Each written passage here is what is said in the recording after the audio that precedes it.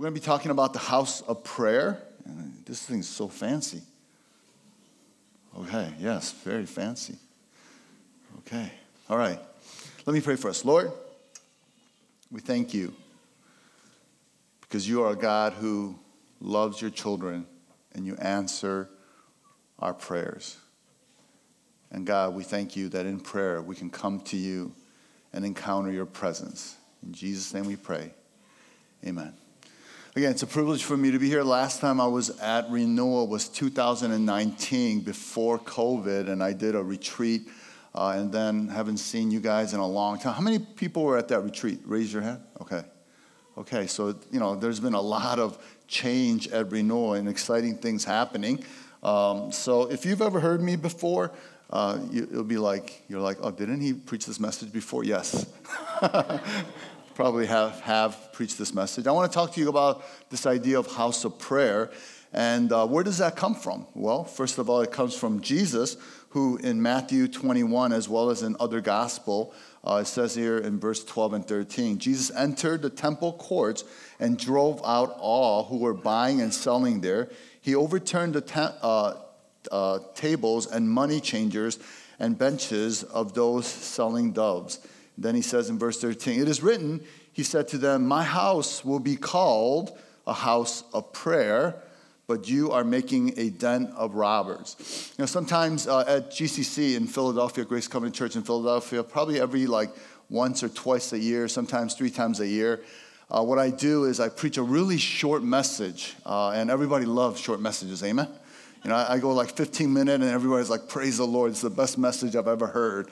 And after I preach a short message, though, we go into a long time of prayer, probably 20 minutes, 30 minutes, 40 minutes.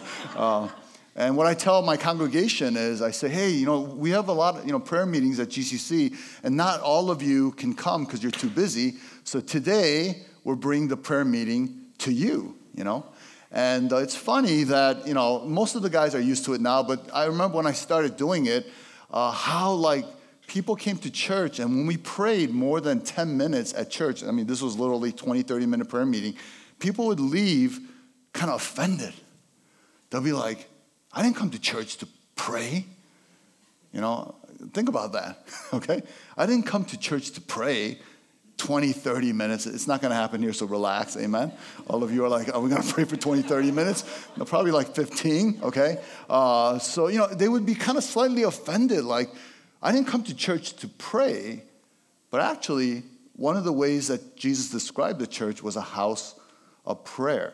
In fact, I would like to tell you that this whole ideal of, long sermons, and I think teaching is great, you got to know the Bible, is actually more of a newer phenomenon in the church service. In fact, in the olden days, Greek Orthodox as well as Catholic Church, they did a lot more liturgy than a sermon exposition. And if you look into Jewish history, you find that the temple was a house of prayer. People went there and they, actually sacrificed animals. And as the burnt offering and incense rose, it was a symbol of a house of prayer. So actually, the temple itself was used more to go and pray than to hear a exposition. Now, again, I'm totally into exposition. If it wasn't, then I wouldn't have a job. Amen? So I'm not saying it's wrong, but it's actually one of the symbolic ways of looking at the church is a house of prayer. But isn't it true that it's actually hard to pray? Sometimes it's easier to sit here and listen to a sermon, which you're going to be listening to, than to really spend time in prayer. Because when you start praying, you feel like you have to activate kind of your spiritual heart, all right? Well, where did this concept come from that as Jesus said, our house is a house of prayer? Now, we know that Jesus said this because the temple was being used to make money. Instead of these sacrificial animals being, purchased in the right price and the right way with reverence so that they can sacrifice and spend that, as the incense were rising in time of prayer, people were making money and they were coming into the temple thinking about how they could actually prosper. And so Jesus says, this is a house of prayer, but you have made it into a place of business. Well, this idea of house of prayer comes from Isaiah 56, verse 7. And in Isaiah 56, verse 7, it says, these, and it's actually talking about non-Jews, foreigners, these people, I will bring to my holy mountain and give them joy in my house of prayer. Their burnt offerings and sacrifice will be accepted on my altar. So actually God said, those, not only Jews, but those foreigners who understand there is one God, one creator, were allowed to come into the temple. There was a section for them where they can do burnt offering, and it was their house of prayer, okay? And Jesus links that to kind of the church and says the church is a house of prayer. And we see kind of this evidence all throughout Scripture because, we find that, we find that throughout book of Acts, the church understood that it needed to pray. So when you look in the book of Acts, you'll see the church gather. Yes, there are times that they listen to a sermon, like in Acts chapter 2, Peter preaches a sermon, right? But many times you see the picture of the church praying, right? And here's one, moment. It says, they all joined together in Acts 1, verse 14, and joined together constantly in prayer, along with women and Mary and mother and Jesus, the mother of Jesus and his brothers.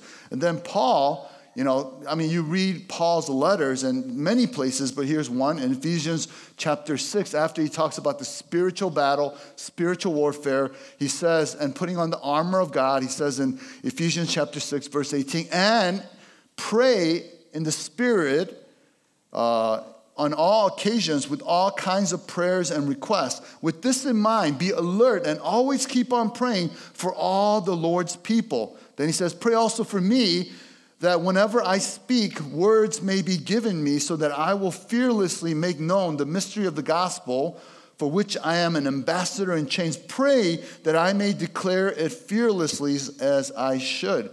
When you look at the letters of Paul, there are so many times that Paul is declaring, exhorting, asking for prayer. And if you follow the church history, you can really say the church of Jesus Christ was birthed out of a prayer movement. The church of Jesus Christ prayed when they gathered together. And in many ways, this symbolic example or phrase of the house of prayer should be the church of Christ.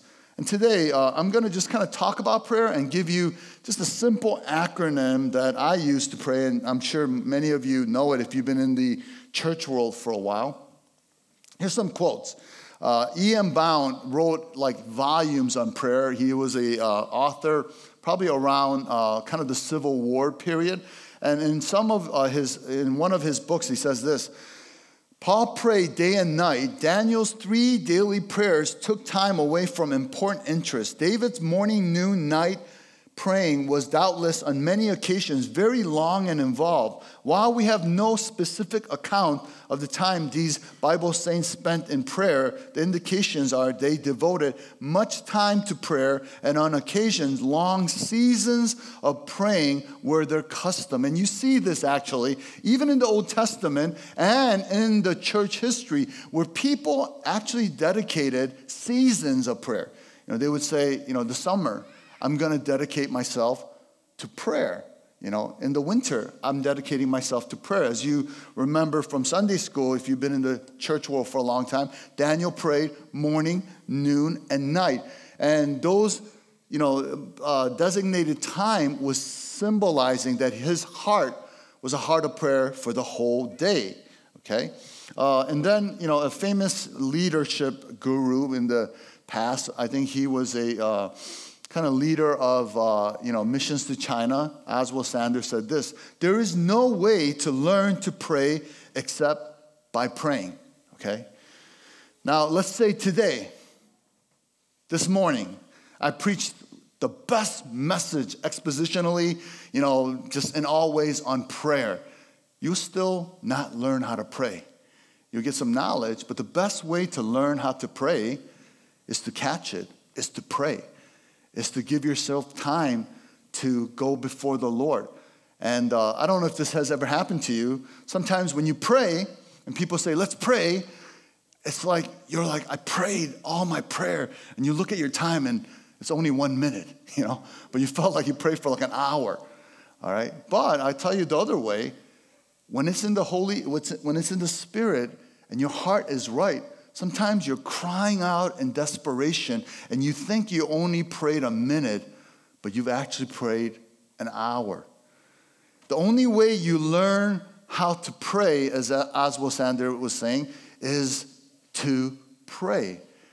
So hopefully my sermon will go short by God's miraculous power, and we can pray a little bit. Because what happens is when we ask you to pray, what's going to happen is you're going to resist, because there's not many of us come into, believe it or not, on Sunday ready to engage the Lord in prayer. I mean, let's think about that a little bit.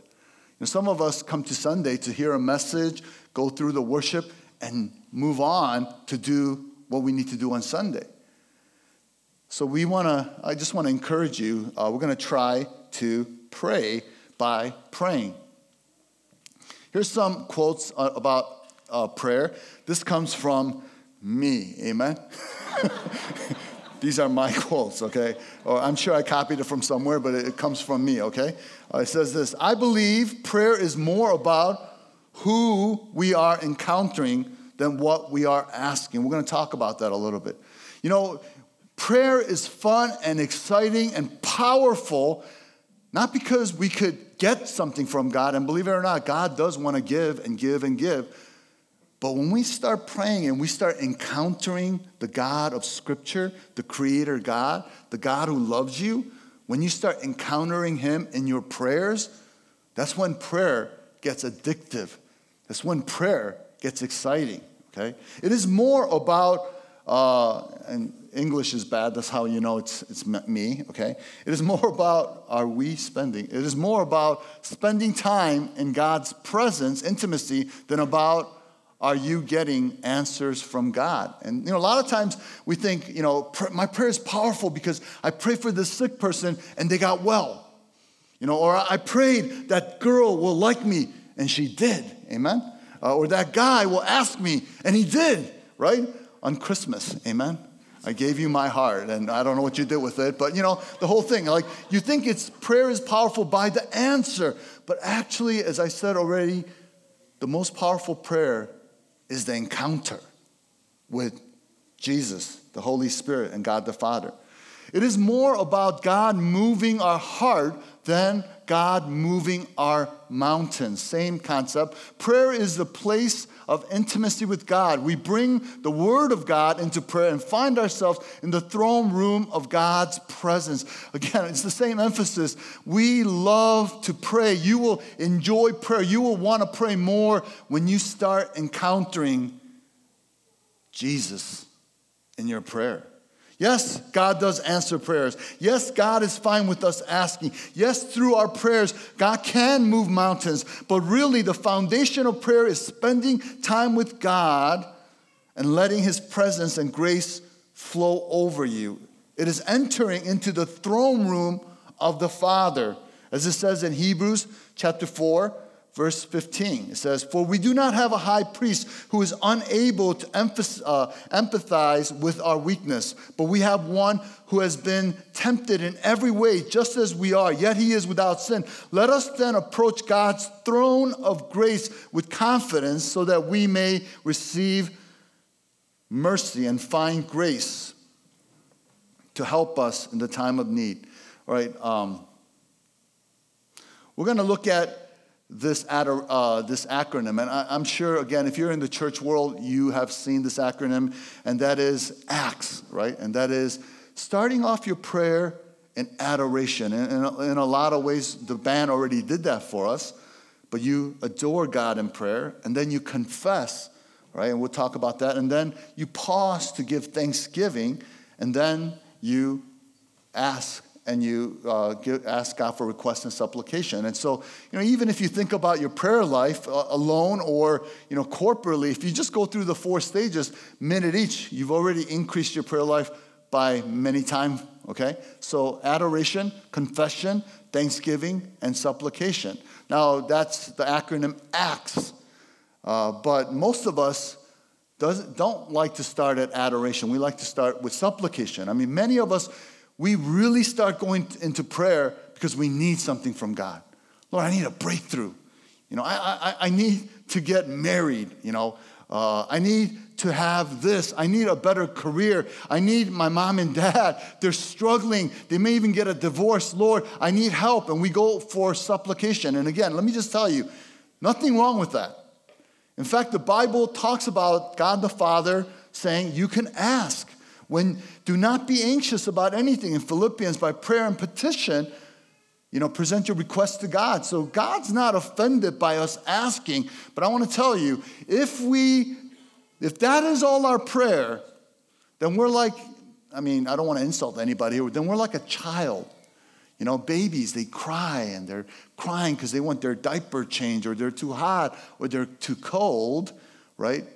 But as we mature, we want to spend that presence with God, and it starts with adoration. So it's acts, not S-A-C-T, sect, or something like that, okay? So we're going to look at acts, all right? Let's talk about the first, adoration. Adoration. Right? In Nehemiah chapter 1, we see Nehemiah, and you should read this, outline of Nehemiah's chapter. He had a great task to accomplish, to rebuild the walls of Jerusalem that had been broken down.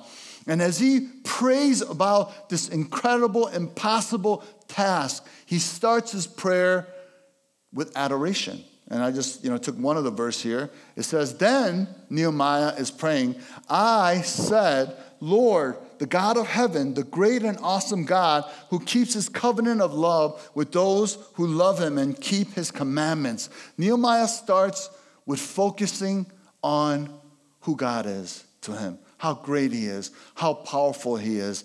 As the worship team try to bring us there, we adore, and we worship him and how great and mighty he is. And this is very, I think, important as we come to God in prayer. I'm picking out different passages, but it's all over the Bible. In Psalm verse 8, chapter 8, verse 9 says, Lord, our Lord, how majestic is your name in all the earth, right? In Exodus chapter 15, verse 1, it says, who among the God is like you, Lord? Who is like you, majestic in holiness, awesome in glory, working wonders, right? And I want to suggest to you, when you start in prayer, I know you have a prayer request. I know you have troubles and burdens and anxiety, and that might have brought you into prayer. But before you even go there, spend some time declaring how great God is, right? And the more you know Scripture, the more you know the names of God, the more you understand who our Father in heaven is. I want to tell you, the more powerful your prayer will be, right? So, this is what I try to do. Sometimes I spend time before I start praying just declaring who God is. And again, if you understand these terminologies, theologically and inside the Scripture, it's actually a very powerful experience. Many times I declare, Lord, you're King of Kings. You're the Lord of Lords. Your Majesty. Lord, you are Almighty God. You're Savior. Prince of Peace, Alpha, Omega, Radiant One, Lion of Judah, Ageless One, right? Everlasting to everlasting, Emmanuel, God Almighty, yet you are with us. You are the light, the truth, the way. You are amazing. You're wonderful. You're Counselor, okay? And I know these are just terms, but when it becomes a place of worship and adoration to God, we start to actually experience him as who he is, right? A lot of times what happens is we come into prayer and we start with supplication, and it's, Lord, I need this. I need help with this. Lord, my child is sick, and all these God wants to hear. But we start listing the laundry list of what we need, and what happens is that laundry list feels bigger than the God we are approaching, right? Not only that, sometimes, even though I grew up in a kind of a time where, we'll talk about it, repentance was very important. It is, biblically. But But a lot of times we go to God with failures and mistakes and things that we did wrong, or the addiction is coming back and we're going to God in confession. But in the midst of it, sometimes we feel like that sin that we can't seem to beat easily is greater than the God that saved us and defeated sin, Satan, and death. Amen? Let's look to one another and say, amen. All right? Amen. All right. Some of you are not listening to me. You're like, I'm not saying that. Look to one another and say, amen. All right. Woo, more people are listening, but not all of you. Okay? But you have to follow me in this. I did this. I think I do this everywhere. So if you were at the retreat, we did this. I want you to take out your thumb, please. I'm from the front here to the back. I know it's cold. Man, it's cold in here.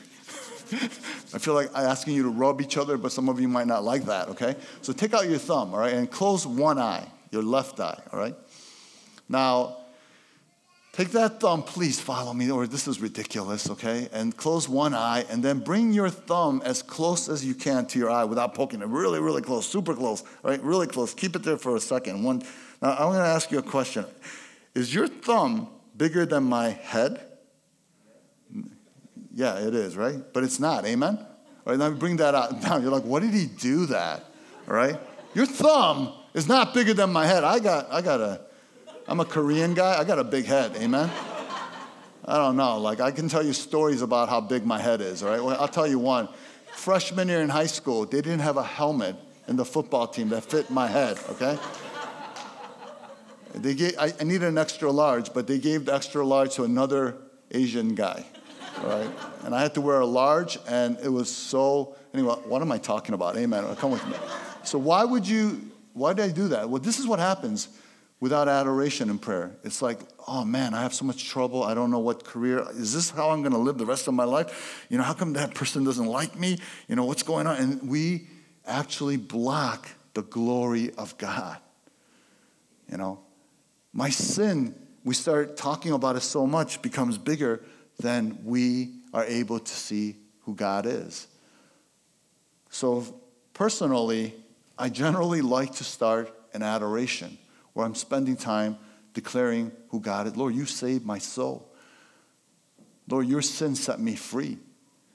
Lord, you are King of Kings, Lord of Lords, Majesty, Almighty God. You are Prince of Peace, Alpha and Omega. You're the Lion of Judah. You're ageless one. You're everlasting to everlasting. You're amazing. You're wonderful. You are a counselor. And sometimes it's through a song, and just sometimes it's just even focusing on one aspect of who my Father in heaven is. Lord, you are Almighty God. You are all powerful, all loving, all knowing. I want to tell you, when you go into this adoration in prayer, sometimes you don't need to go anywhere else in prayer, right? People pray in different ways. Some people pray out loud, you know, and I think here at Radiance, I believe you're going to slowly learn that culture. Some people pray really quietly. At my house, I pray out loud. Like when me and my wife prays, I'm like walking around, like sometimes I'm hitting the wall, Lord, breakthrough. But my wife, she's like Presbyterian-like. She just kneels and she's really quiet, like just doesn't say anything, right? Every once in a while she'll go, Lord. While I'm like kicking the wall, going, Lord, break down the wall. And then, you know, and so sometimes I have to leave the room because she makes me want to become more Presbyterian. Nothing wrong with Presbyterian, okay? I grew up Presbyterian, okay? It's different style. One of the ways I love praying is walking. And around my neighborhood, I start walking. And of course, when I start walking and praying, I have a lot of burdens. Lord, I pray for my daughter who lives in New York, where Satan also lives. All right? Lord, I pray for my son who is now in Detroit, and you know he's really stressed. I pray for my youngest son who's a senior in college, and he has a girlfriend. Oh Lord, are they going to make it? You know, yeah, I go in there with requests. But one of the reasons I like walking around my neighborhood and praying is as I walk, my neighbor is it's very woody actually around I love walking and praying around my neighborhood. I start like stop thinking about all my requests, and I start looking like at the sky, and I go, wow, I'm not very, very descriptive with my vocabulary, okay? So I look at the sky and go, wow, that's big. Blue, or the cloud looks cool. And it's interesting that sometimes as I look into the sky and just look into just the wooded area in my walk, I just stop thinking about all my requests and the need for my guidance, and I say, God,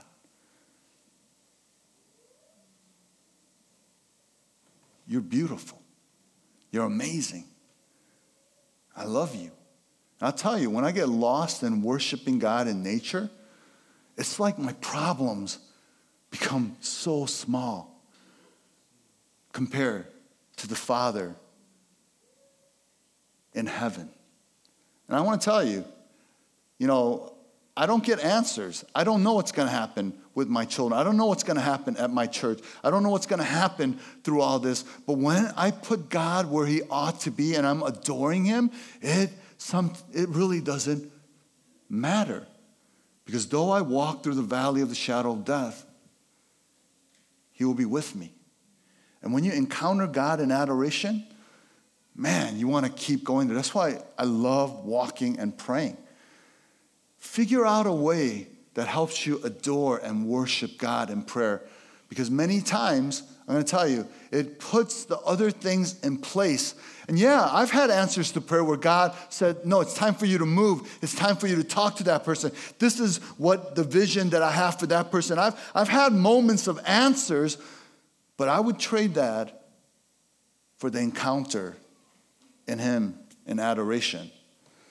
Hopefully the other portion will not go as this long, or else it's going to be a long sermon. Amen? Adoration. When the worship team is taking you in the place of worship, they're not just filling a gap so that the sermon could be preached. When they're taking you into the place of worship, and man, worship sounds good, amen? Look to one another, look to one another and say amen. Please. All right, okay. Oh, man, we got to keep doing this here. All right? Well, when they're taking you into adoration, I'm going to tell you right now, when you and your heart is ready and you sing with a heart of incense rising in prayer, sometimes that's all you need. That's all you need.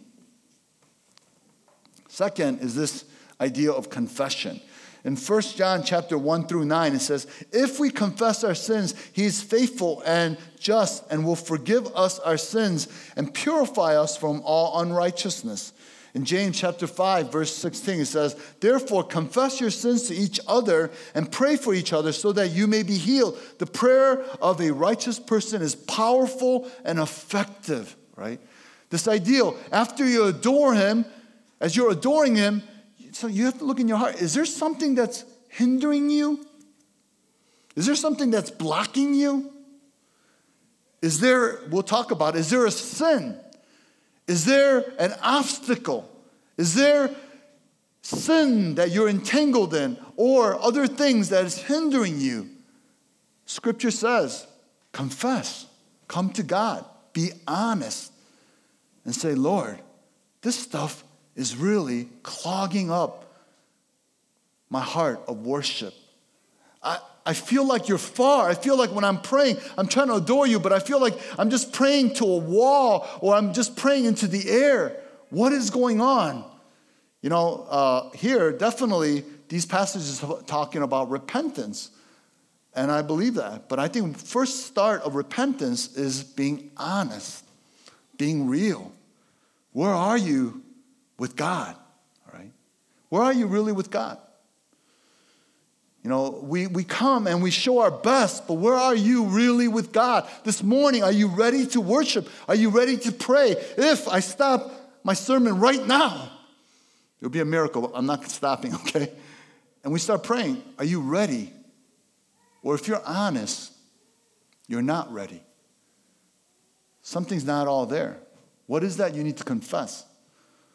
Maybe, if truth be told, you're too busy for God. This is the only time you think about God.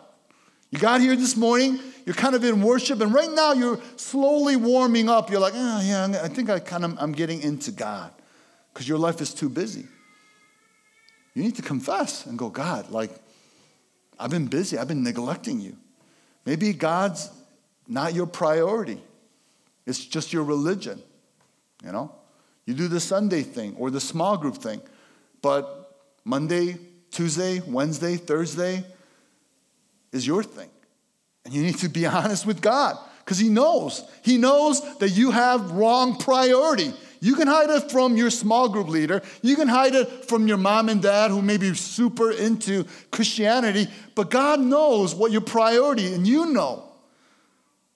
And maybe you need to say, God, I need to cast down my idols. Maybe you're living in sin. I really thank God for those of you that's in this room, and you know you have a sin problem. Meaning, I'm glad you're here. Not that you have a sin problem, amen? I'm glad you're here. And you need to go to God and say, God, I'm struggling with this sin. Or you have a hard heart, or unforgiving heart. Or you are hopeless. You're in this room, but you don't have hope about your life, about this hope of Jesus Christ.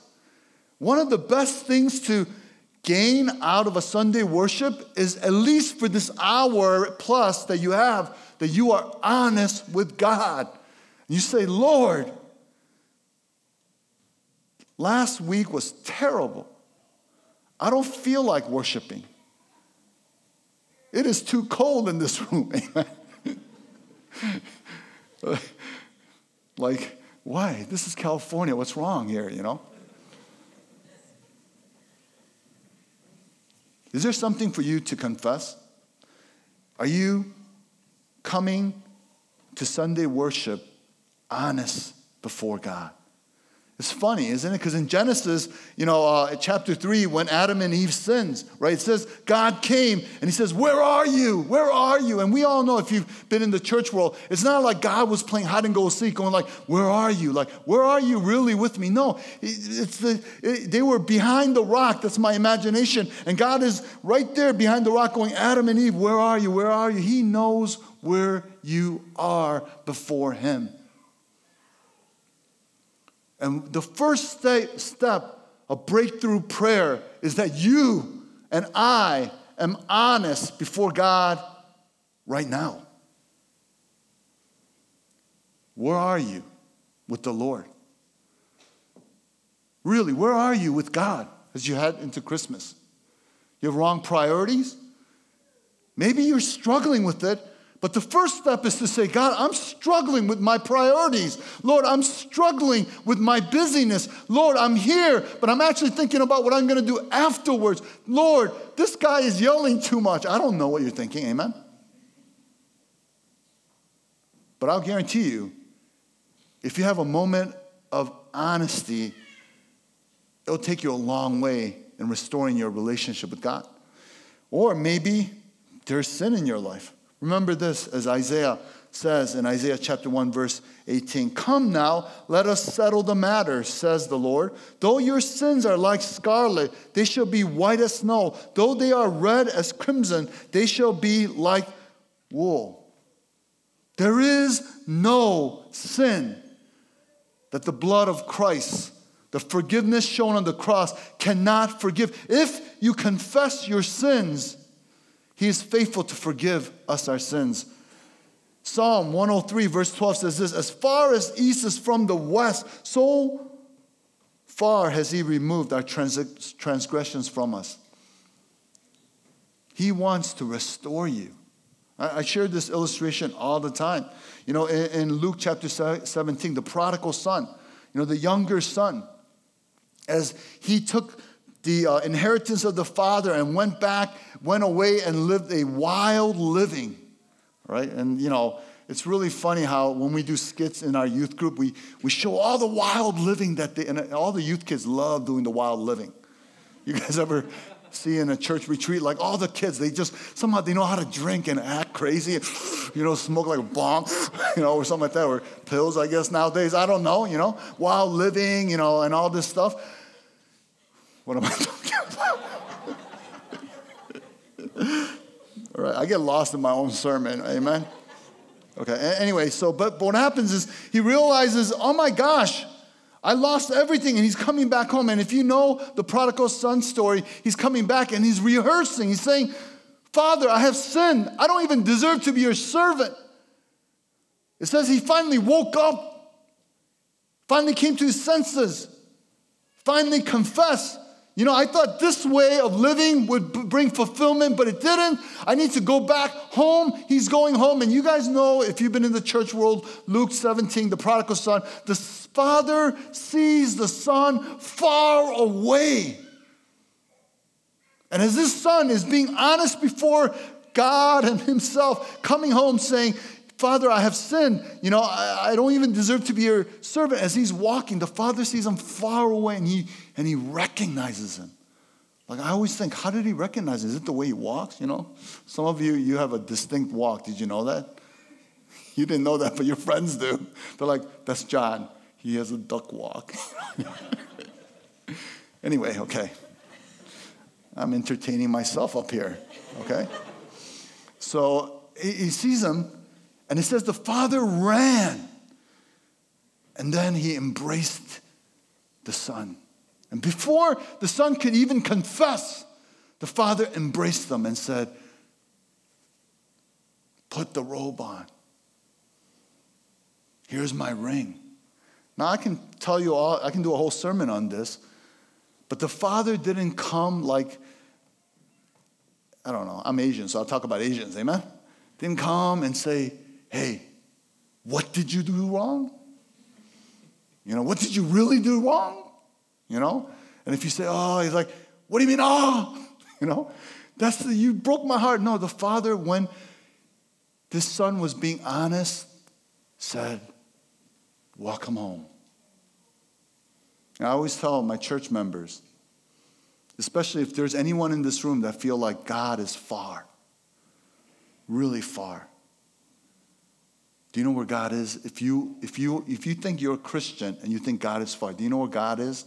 When you feel like God is far. When I'm praying, I feel like God's not listening to my prayers. Nothing's happening. My heart is so hard. God is so far. Do you know where God is when you're like that? He's right behind you. If you would turn around and say, I feel like you're far. My heart is hard. I'm living in sin. If you just turn around and be honest with him, you will realize the Father has always been behind you. How do I know? Because that's the Father's heart. I have 3 kids. When my kids are doing really well, I don't think about them. It's like, yeah, that's fine, right? But the kid that has the problem, I'm thinking about him. Right? I'm like, whoa, what's going to happen in New York? Haven't found the church yet. My daughter has a church, so don't worry about it. You know what I mean? Like, you think about that child, and I think that's the Father. The one, when you get to heaven, all right, I think this is what happens. I can't guarantee, but, well, let me guarantee, all right? When you get to heaven, you'll find out the times that you think God is the farthest from you was actually the time the Father was nearest to you, saying, confess and come home. Come home. Amen. Getting blessed here by myself. Okay. Confession. Thanksgiving. It says in 1 Thessalonians, give thanks in all circumstance, for this is God's will for you in Christ Jesus. Philippians chapter 4, verse 6 through 7. Do not be anxious about anything, but with everything, with every situation by prayer and petition with thanksgiving. Present your request to God with thanksgiving. I love this acronym because there's this adoration and a time to confess and say, I want to come home. I want to be honest with you. But there's this moment where you pause and you thank God because he never gives up on you. He is closer to you than you would ever think. His son, Jesus Christ, died on the cross for us. He was born as an infant child in the incarnation so that he understood the frailty of human beings. Lord, I want to thank you because you never give up on me. Lord, I want to thank you for who you are. And Lord, I want to thank you for the blessings that I have received. You know, lately I've been really thinking about Thanksgiving. And I read this, and this has been ringing in my heart so many times. And this is what it says. He says, our capacity of gratitude is not connected with an abundance of resources, but rather with a capacity to notice what it is that we do have. This is expressed powerfully in an African American prayer of gratitude that the Lord woke me up this morning, clothed me in my right mind, and he didn't have to do it, but he did. I don't know, this book that I was reading by Dr. Pohl, on the chapter on Thanksgiving, just been ringing in my head. He woke me up this morning, and he clothed me in the right mind. He didn't have to, but he did. Counting blessings, knowing there are things to be thankful, even in hard times. You know, in our consumer mentality, this is really hard. Because we feel like we deserve better. We deserve more. We deserve total fulfillment on earth. We have a consumer mentality in where we go to eat and where we go to vacation. And if they don't serve us right, then we get all mad. You know, actually in this book, she goes on to say, have you ever took a plane and they brought you the right time to the other destination, and in your heart you were thankful? And you looked at the stewardess and said, thank you. And you know, if you see the pilot go, thank you for, I don't know, flying this plane. Now, a lot of times when people serve us, we take it for granted. It's like, I'm the consumer. I deserve that. And believe it or not, we start doing this to God. You want to bless people? Thank people for things that you take for granted, okay? So if you're married and your wife cooks or does the dishes or the husband does the laundry, thank them and say, thank you for doing the laundry. Your husband or your wife will go into shock. They're like, what? If somebody drives you, thank you for driving me. Thank the waiter, the waitress. Thank the stewardess. We think in such a matter of complaining, but we need to spend time thanking God for what he has done. You know, a couple weeks ago, actually a month ago, I actually broke my calf. I tore my calf muscle. I play soccer in the 50-plus league. I'm not that good, but I'm pretty good. Okay, not that good, but I'm pretty good.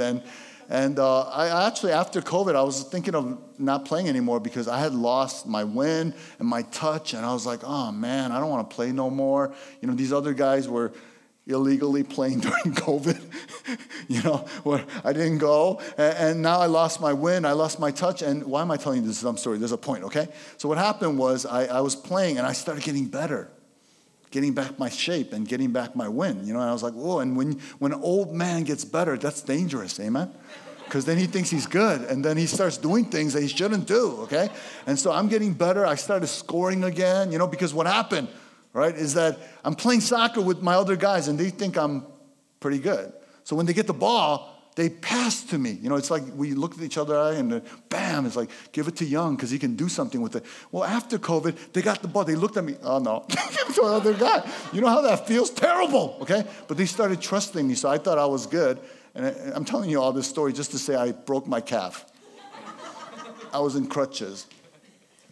And I started complaining. God, like, man, you know, why why did I get injured and all this stuff? But I can think it in another way, and that is, Lord, you woke me up this morning, and even at the age of 50 plus years, you still let me play soccer. Thank you. And it only took 3 weeks to heal my calf. Thank you. And now I can walk. Thank you. When was the last time you thanked God that you can come to this church, that you can worship him, that you can hear this long sermon? Amen. When you give thanks to the Father, it opens your heart and it opens the heart of the Father. Lastly, supplication. Again, Philippians chapter 4, verse 6 through 7. It says, do not be anxious about anything, but in every situation, by prayer and petition, with thanksgiving, present your requests to God, and the peace of God, which transcends all understanding, will guard your hearts and your mind in Christ Jesus. Matthew says, Jesus said, ask and it will be given to you. Seek and you will find. Knock on the door and it will be opened to you. For everyone who asks receives. The one who seeks finds. The one who knocks, the door will be open to you. Which of you, if your son asks for bread, will give him a stone? Or if he asks for fish, will give him a snake? If you, though you are evil, know how to give good gifts to your children, how much more will your Father in heaven give good gifts to you, to those who asks?